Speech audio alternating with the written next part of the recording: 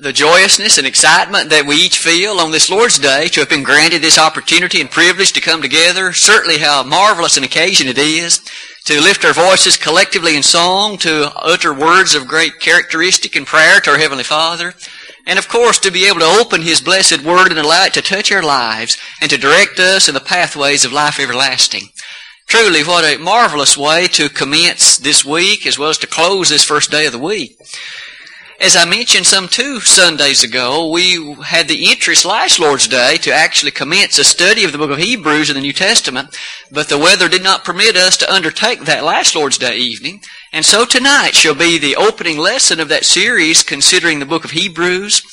And perhaps as we notice, this one is entitled merely an introduction, in which we will attempt to familiarize ourselves with some of the basic aspects of that noble New Testament letter, and in so doing to prepare ourselves for really the thrust of all of those lessons that shall follow.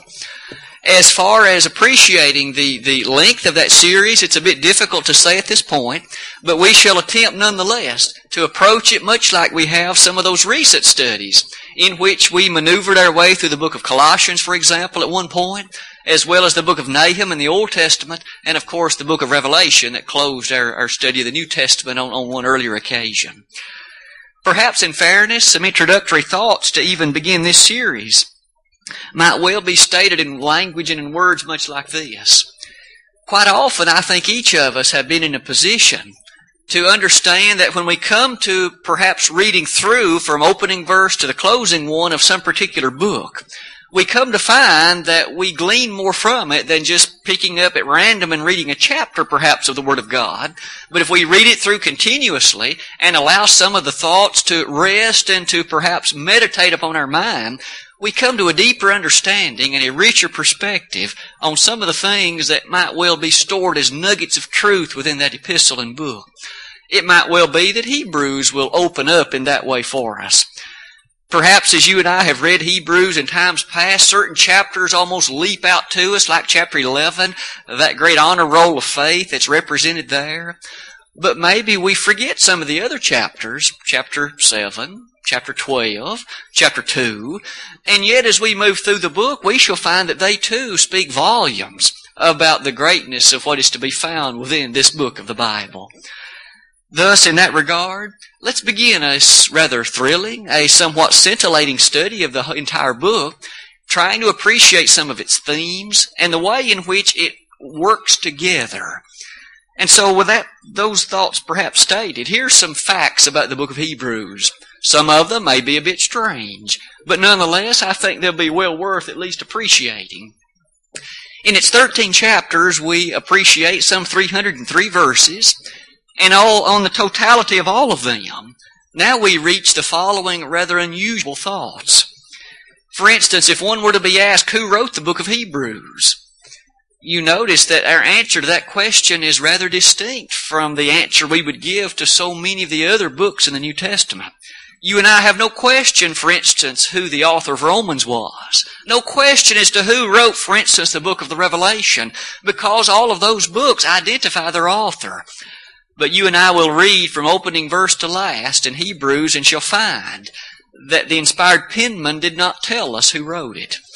That hasn't kept, of course, men from trying to decipher who it was. And the list can be a bit lengthy. There are some who feel certain that Apollos wrote it. There are others who are just as convinced that Luke had a hand in it. There are others who are just certain that Paul wrote it. Perhaps each one is one for which an interesting and somewhat compelling argument can be made, but in the finality we simply do not know. And for instance, at that point, I would wish to somewhat leave it in exactly that fashion. You might also notice, whereas unlike some other books for which we know the place of writing, again, the same is not true of Hebrews. We cannot pinpoint where it was that the writer was when he penned and wrote it. The only reference to a place is in Hebrews 13:24. And even there, though the mention is made of Italy, and one might surmise that perhaps it was written in Rome, the text still doesn't say that. And hence it could well be the author was sending greeting or at least making mention of brethren who were present in Italy. You again you and I again are not certain, in fact, as to where the book is written. Notice also next, there are some things of which we seemingly can be very sure. I have listed those for you in language like this. From the tenor of the book especially, chapters 10 and following, it would seem you and I can be exceedingly certain that the book was written prior to the destruction of Jerusalem. That would place it earlier than 70 A.D. That, of course, aids us in some fashion, but notice, as we get to some of those later chapters, it will seem virtually certain that it was written prior to Jerusalem's destruction. As far as the thrust and the purpose for this book, I would ask each of us to note how useful it can be to fulfill a similar purpose for us today, at least in principle. The book of Hebrews was written to those who were Christians, but nonetheless had been of Jewish background. That is to say, though in times past they had been Hebrews, serving beneath the law of Moses, if you please, or at least very familiar with it, they had obeyed the gospel. However, in so doing, great persecution, troubles, and problems began to come their way, and so they were beginning to be severely tempted to leave the Christ, to turn back to a familiar way that they once had known, because beneath that system they did not experience the hardship, the persecution. They thus were beginning to forsake the Savior and to go back to a previous system. This book in its 13 chapters will present one reason after another as to why that decision was a bad one. Why they ought not to revert to a former system, but stick with the Christ, to remain solidly and steadfastly with Him, and they would be greatly, eternally rewarded. Again, in principle, I would ask, cannot you and I be tempted at times to forsake the way we know to be right, to give in to the difficulties of the moment? You see that kind of temptation and the pressures that can sometimes come with it. Maybe in principle we can begin to see some of the reasons why they should be steadfast are the same ones why we should be steadfast too. The same reasons that should have motivated them and given them great incentive to be firm and true and loyal to Christ should be the same reasons you and I should be firm and loyal and true to Christ as well. Thus, that'll be one of the grand lessons that we shall glean from a study of the book of Hebrews. As you come near the close of that slide, you'll notice one of the reasons and one of the statements about this book that somewhat make it unique among the New Testament books. In its 13 chapters, it is full of references to the Old Testament. But not just any references. It's full of references in particular to the structure of the Mosaic system. What was the tabernacle for? What were the offerings and sacrifices for? What purpose did they serve? What in fact were the means by which they brought benefit to the children of Israel? The author of this book is going to take those as gigantic lessons and set them in parallel fashion to the benefits we enjoy in Christ, and he will show with ease the superiority of the Christian system. Again, that'll be one of the great reasons as to why those beneath this system and those who are striving or at least tempted to revert to the former should not do so. You might also appreciate some of the central ideas. We did note that when we did Colossians and also the Revelation. In language like this, if you and I were called upon to embed a key thought or perhaps a central issue from this book in our mind, without question it would be this: the utter and absolute superiority of Christ and the gospel over and compared to any other system, but particularly the system of the Old Testament. The system known as the Law of Moses, the system in which the children of Israel strove to stand in a proper fashion by virtue of it. Again, the Christian system is far superior. This book will explain why that is. The explicit and sometimes deep and profound reasons as to why that in fact can be said. Some of the particular ways in which that superiority is demonstrated. There are key figures from the Old Testament, and rather notable ones at that are chosen. Men like Moses, men like Joshua. Those who in fact stood high and in great regard beneath that old system, and yet The Hebrew writer will in fact try to compare each one to Christ. Jesus is going to trump all of them in great superiority. He, in fact, in His system will absolutely quash all of them in terms of benefit, power, capability of righteousness, and the ultimate nature that each one of them has. Thus, we shall be able to revisit some of the great figures of the Old Testament and see how they, in fact, are inferior to the Christ of the New Testament. As we get to chapters 8 and following, we will particularly notice some interesting contrasts between the priestly system of the Old Testament, that which descends through Aaron, that which was a great appreciative fact of the law of Moses and the Levitical system. The book of Leviticus, in fact, sets those ideas before us. Jesus, in fact, will again be compared to them. Jesus will be shown to be superior to that system and all the benefits that it afforded. Could we not pause to say how blessed we are to be Christians, to live beneath this system and have a book like this to help us appreciate the grandeur and the loveliness that's ours, to be those who serve beneath the system of Christianity today. The key person of the book is no doubt Jesus the Christ, the Son of God. I've already mentioned how often He's compared to these other people. You see, and in those comparisons, He will be shown to be superior, and His system is greater. As far as the key word, other than the word Jesus, it's the word better. Don't you find that word interesting? Christ will be shown to be better than Moses, better than Joshua, better than the Levitical system. His system of sacrifices and other matters shown to be better. And is His covenant not a better one? Are the sacrifices that were offered beneath the Old Testament inferior and not as good for justification as those beneath this system? Better?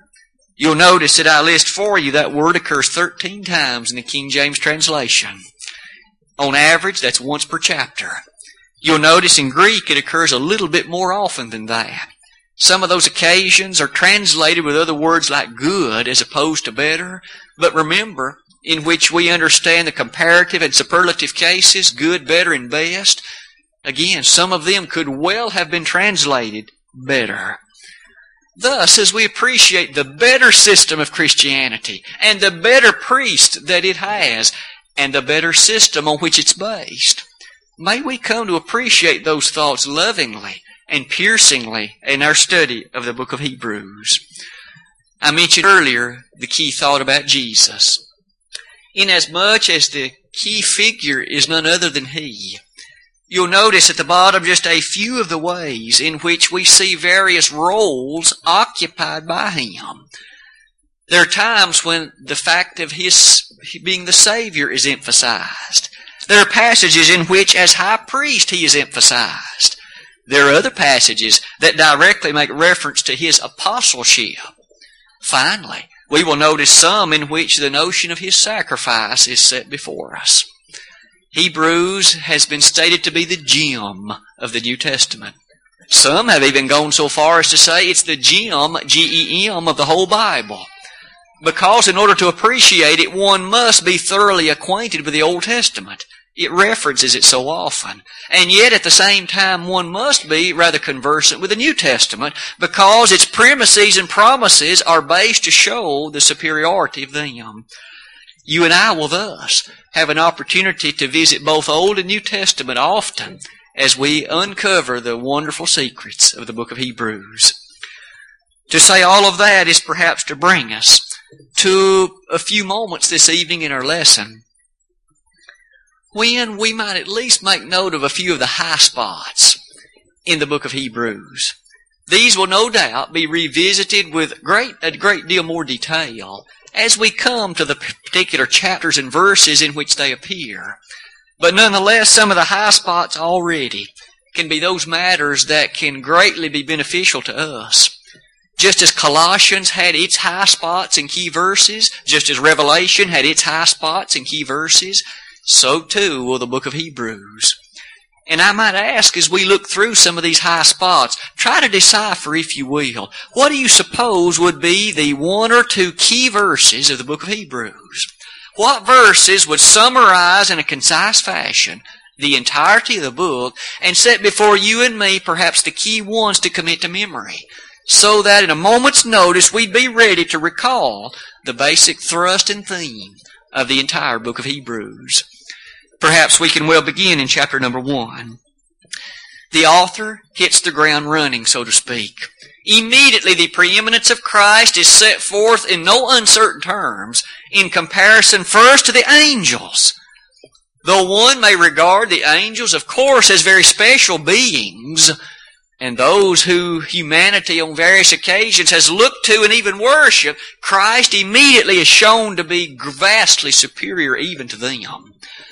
And as if that isn't great enough, we notice immediately the character of the Word of Christ and the Word of God is set before us at opening glance. Brother Lucas read for us the opening 3 verses of the first chapter. God, who at sundry times and in divers manners spake in times past unto the fathers by the prophets, hath in these last days spoken unto us by His Son.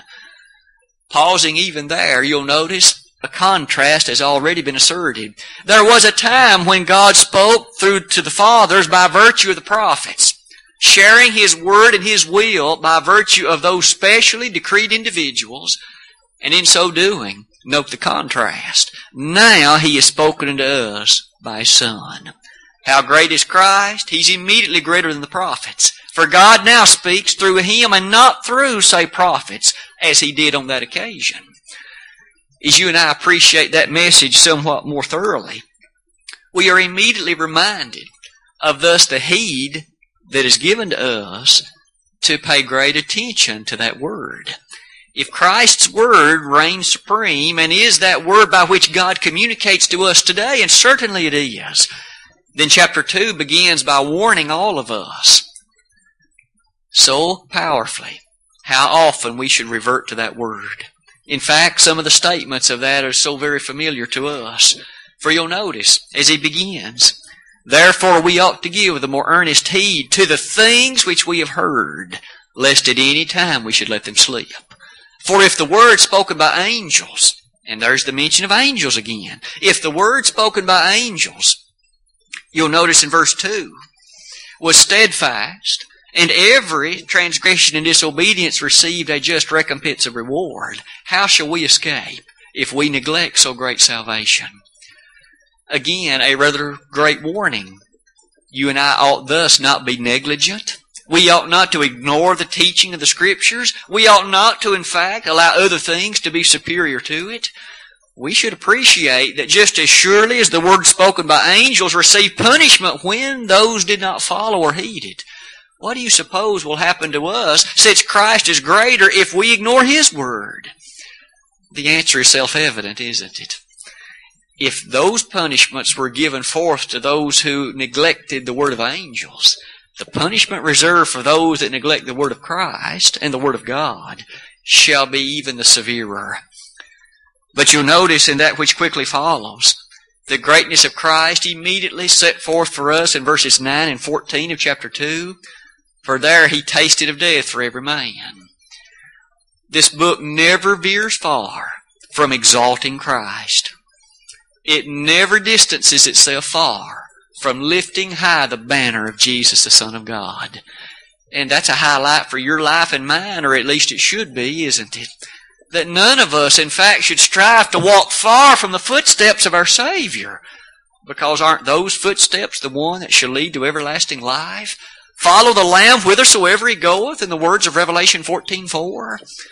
Here we find the writer of Hebrews helping us in these great words to appreciate that same lesson again. In verse 14 of chapter 2, the fact Christ took upon Himself the form of flesh and blood, that He could experience the temptations of life and give us aid that we might overcome them like He did. For verse 18 of chapter 2, He is able to aid those who will come to Him. Who's the one then to whom we should go to find the aid, the encouragement and the sustenance that can lead us through the trials and difficulties of life? In chapter 3, we find that Jesus, again by contrast as well as comparison in a way, in verses 5 and 6 we're reminded that He is greater than Moses because Moses was a servant in the house. Christ as a father, or at least as the builder of His own house, He thus must be greater than the servant in the house. Doesn't that help us again see that all of that Old Testament, that law of Moses, though it did serve its purpose and it had its place to help individuals live at that time in the way God desired, it has been superseded by a far superior law today, the law of the wonderful Son of God. You'll notice also following chapter 3, we come to the closing 4 verses of chapter 4, in which, following the comparison with Joshua, we find that a fourfold encouragement is given to you and me. It begins, of course, in verse 12 with another reminder of how great this Word is. The Word of God is quick and powerful and sharper than any two-edged sword, piercing even to the dividing asunder of soul and spirit, and of the joints and marrow, and is a discerner of the thoughts and intents of the heart. What thus are one of the next blessings that follow? Note verse 13. There is an all-seeing eye watching you and watching me. Thus it's futile to hide from Him. It is useless to try to run from Him. There is in fact that eye that He knows everything done and said and thought by you and by me. So much so that verse 15, we have a great one who never sinned. And thus He can serve as our high priest and bring forth our petitions and pleas unto the Heavenly Father. And thus in verse 16, the power of prayer is set before us. You and I can boldly come before the throne of grace and find grace to help in every time of need. Do you and I employ the opportunity of prayer as oft as we should? We are told there that with boldness we'd have the privilege of coming before the throne of God to allow Him to carry our loads and our burdens. Thus we come to chapter 5. We notice the humility of Christ in verses 8 and 9. Though He were a son, yet learned He obedience by the things which He suffered. And being made perfect, He became the author of eternal salvation to all them that obey Him. The Hebrew writer, though some would say not so, but you and I will learn differently, he too highlights the necessity of obeying those commandments.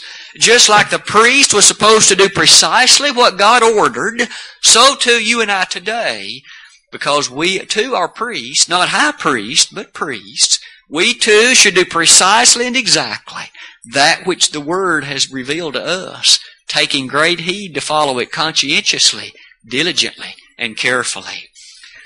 As you notice the conclusion of verse 5, a dire warning set forth, calling us to appreciate that the time perhaps is come when we should be teachers, but maybe we're not.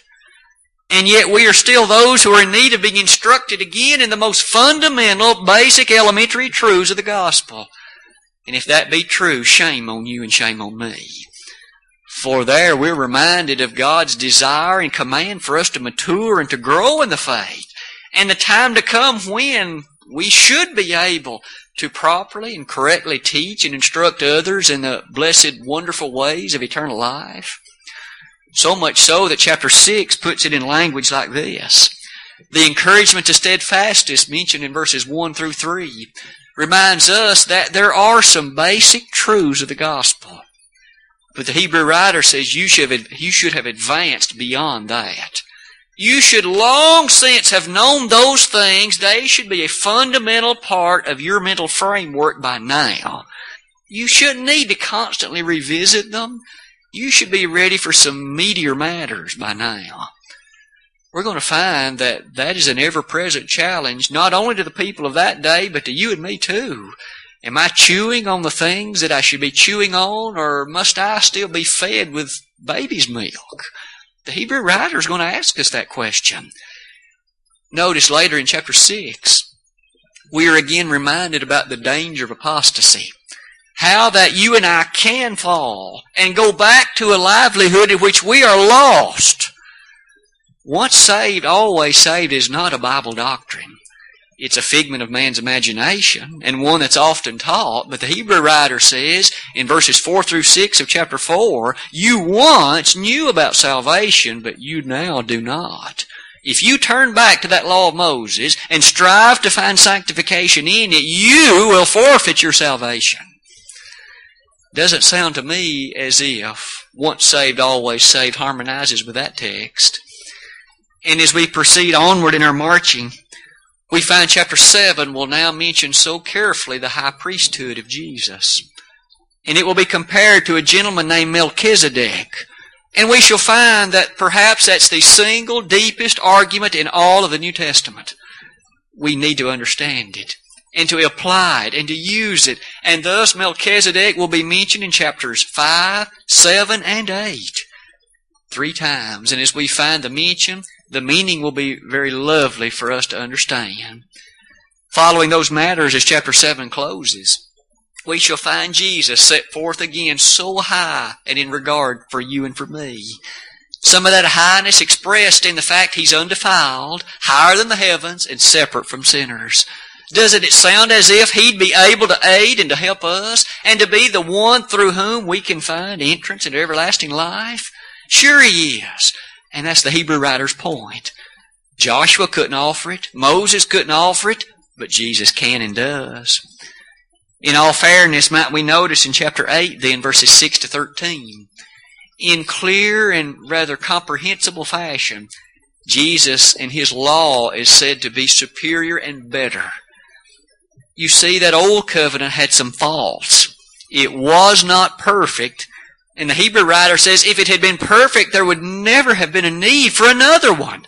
You can't improve on perfection. But he says, Christ now has a better covenant.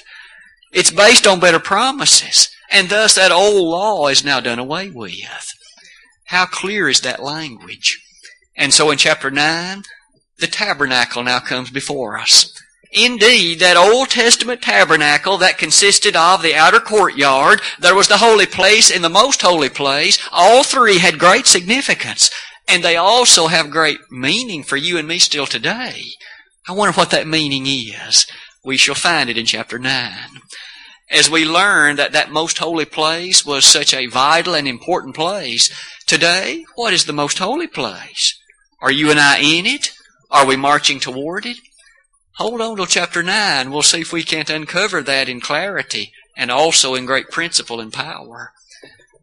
You'll notice carefully in verses 11 through 15 in chapter 9, we notice that Christ has come as a high priest of good things to come by a greater and more perfect tabernacle. You see, there is the discussion of a tabernacle for us today. We need to understand that because it's a better tabernacle than what they had. As we come to understand that more thoroughly, it does bring us, doesn't it, to chapter 10. In the reality of chapter 10, we have another set of contrasts. What the old law could not do versus what the new law can and does. Those descriptions are probably somewhat familiar. Beginning in verse 1, culminating in the middle portion of that chapter, one of the most familiar passages in Hebrews most likely. We'll need to see its placement. How does it relate to the tabernacle discussion that preceded it? And how does it lead into the discussion of faith that will follow it? All of that will come to play as we come to appreciate the interesting features of chapters 10, 11, and 12 of the book of Hebrews. You'll note carefully with me as chapter 10 closes. We have what for some is one of the most unusual statements of the book. Specifically, you'll notice in verses 37 and following, you and I will find one of the most remarkable contrasts between you and me and those that serve beneath the law of Moses. We shall find what that is and what lessons are in it for us. In chapter 11, the honor roll of faith is mentioned. Name after name from the Old Testament is listed. And notice, some things are said about them, but some things are not. What's the highlight of the chapter? What's its central thrust and meaning? Chapter 6 perhaps puts it in words like this. But without faith it's impossible to please Him. For he that cometh to God must believe that He is, and that He is a rewarder of them that diligently seek Him. Inasmuch as those honor roll of faith persons are mentioned, we shall find today the greatness of the topic of faith for us. And we shall find that so often what men think faith is not the way God defines it. That alone should make us look forward to studying that chapter and find what then is God's definition of faith. And thus, does that mean I'm faithful or not? In chapter 12, we find a description about steadfastness. those people who again were being tempted to revert to a law of Moses or to some other former system, one final encouragement of exhortation is given. In essence, the Hebrew writer says you'd better think twice before you strive to turn back to a system other than the gospel. Do you really understand what you're bargaining for? Do you realize what you're trading in for what you're about to get? Chapter 12 will make mention of, in fact, the discipline ushered forth by God. I wonder what he'll have to say about that. And then we come to the closing chapter of the book of Hebrews. One final list of admonitions. Some of them are short, brief statements admonishing us to never be given to covetousness, but to always obey those who have the rulership over us. And as the book comes to its conclusion, we find in very quick statements the reminiscences of encouraging us to be steadfast always, even to the very point of death itself. As Hebrews is put in language like that, what now would you and what would I say maybe would be the key verses? Those that perhaps above the others would quickly summarize and would quickly set forth the basics of the book. It would seem to me that these three would do the job well. First of all, we might make note of chapter 7, verses 25 and 26. Again, making note of Christ and his comparison to the old system. Following that, chapter number 10, verses 7 on to verse number 12. In particular, the greatness of the Old Testament, but the far greater nature of the New. Finally, verses 22 and following of chapter 10, where even issues such as attendance will be mentioned. Matters like drawing near unto God, issues that relate to the very character of considering one another to provoke unto love and to good works. All of that will have its rightful place in our study of Hebrews at the appropriate and at the proper time. For tonight, this introductory set of lessons that have all been drawn throughout the book have challenged us perhaps to appreciate these final thoughts. As we begin our study of Hebrews, I would submit to you that encouragement is just as needed today as it was then. In the midst of a world seemingly so overwhelmed and overcome with sin, with wickedness, with iniquity, in all of its ugly and various forms, you and I still always need encouragement to hold true and fast to the God of heaven. Hebrews in part will give us that encouragement and that incentive. It'll do it often by comparing Christ to what was true before, but that should give us a deeper understanding of just how privileged we are still today. Furthermore, we might also notice that the central message is always Christ. The first letter, and virtually speaking the last, is still Jesus. Your life and mine should revolve around Him as if He's the axle and you and I are the outer spokes that are built around it. Is He the centerpiece of your life? And is He the centerpiece of mine? If He's not, Hebrews will challenge us to make some changes. And it'll set before us the need to make some changes as well. Could it be tonight that we each, in this short consideration of some major thoughts of the book, have come to realize that there's a better way and we're not following it? Maybe in an individual fashion you've begun to follow that which is not better. Hebrews is going to challenge you to forsake that which is less than better and to follow that which is better. If you need to do that tonight and you've been prompted and challenged to do that, we are here to aid you in your public response. If you've never become a Christian, the book of Hebrews, as you can already see, is going to hit you right between the eyes. It's going to over and over again ask you, why? Why am I in this state when I can do something about it? I suspect you have no good answer to that right now, and you never will have a great answer to it. Satan is always going to fill your mind with excuses. This reason and that, why next Sunday will be a better time. Next month will be an even better one than that. That better time will never come if Satan has his way. You need to take that first step tonight if that's the need in your life and obey the precious gospel, the better gospel. It is perfect in every regard. It has better promises. It has the ideal Savior. In fact, its destiny and reward cannot be beat. If tonight you need to respond in faith to what the Lord has said, believe Jesus to be precisely what He said He was, the Son of God. Put your trust and confidence in Him. Repent of the sins in your life. Confess His name as the Son of God and be baptized. If you need to do that tonight, the baptismal waters are ready and warm. All could be accomplished in but a few moments. If you have already known the nature of Christianity, but now the issues have set in your mind that you have started following something that's not better. You're basing your life on what you can do or what someone else can do with you or for you. That's a mistake. Not only is it a mistake, it's an eternal disaster. For you see, nobody else can lead to heaven like Jesus. You need to base your life ultimately, firmly, and fully on Him. And if you need to come back to Him tonight, don't delay. Don't procrastinate again. Next Sunday won't be any better. Tonight. Today's the day of salvation. The Hebrew writer is going to say that in chapter 3. Thus, if we can already borrow that phrase, today is the day of salvation. If you needed the prayers of brethren to assist in forgiveness, into approaching your Heavenly Father that He might forgive, we'd be honored to pray with you tonight. If we could be of assistance in any of those fashions and ways, won't you let it be known even now while together we stand and while we sing?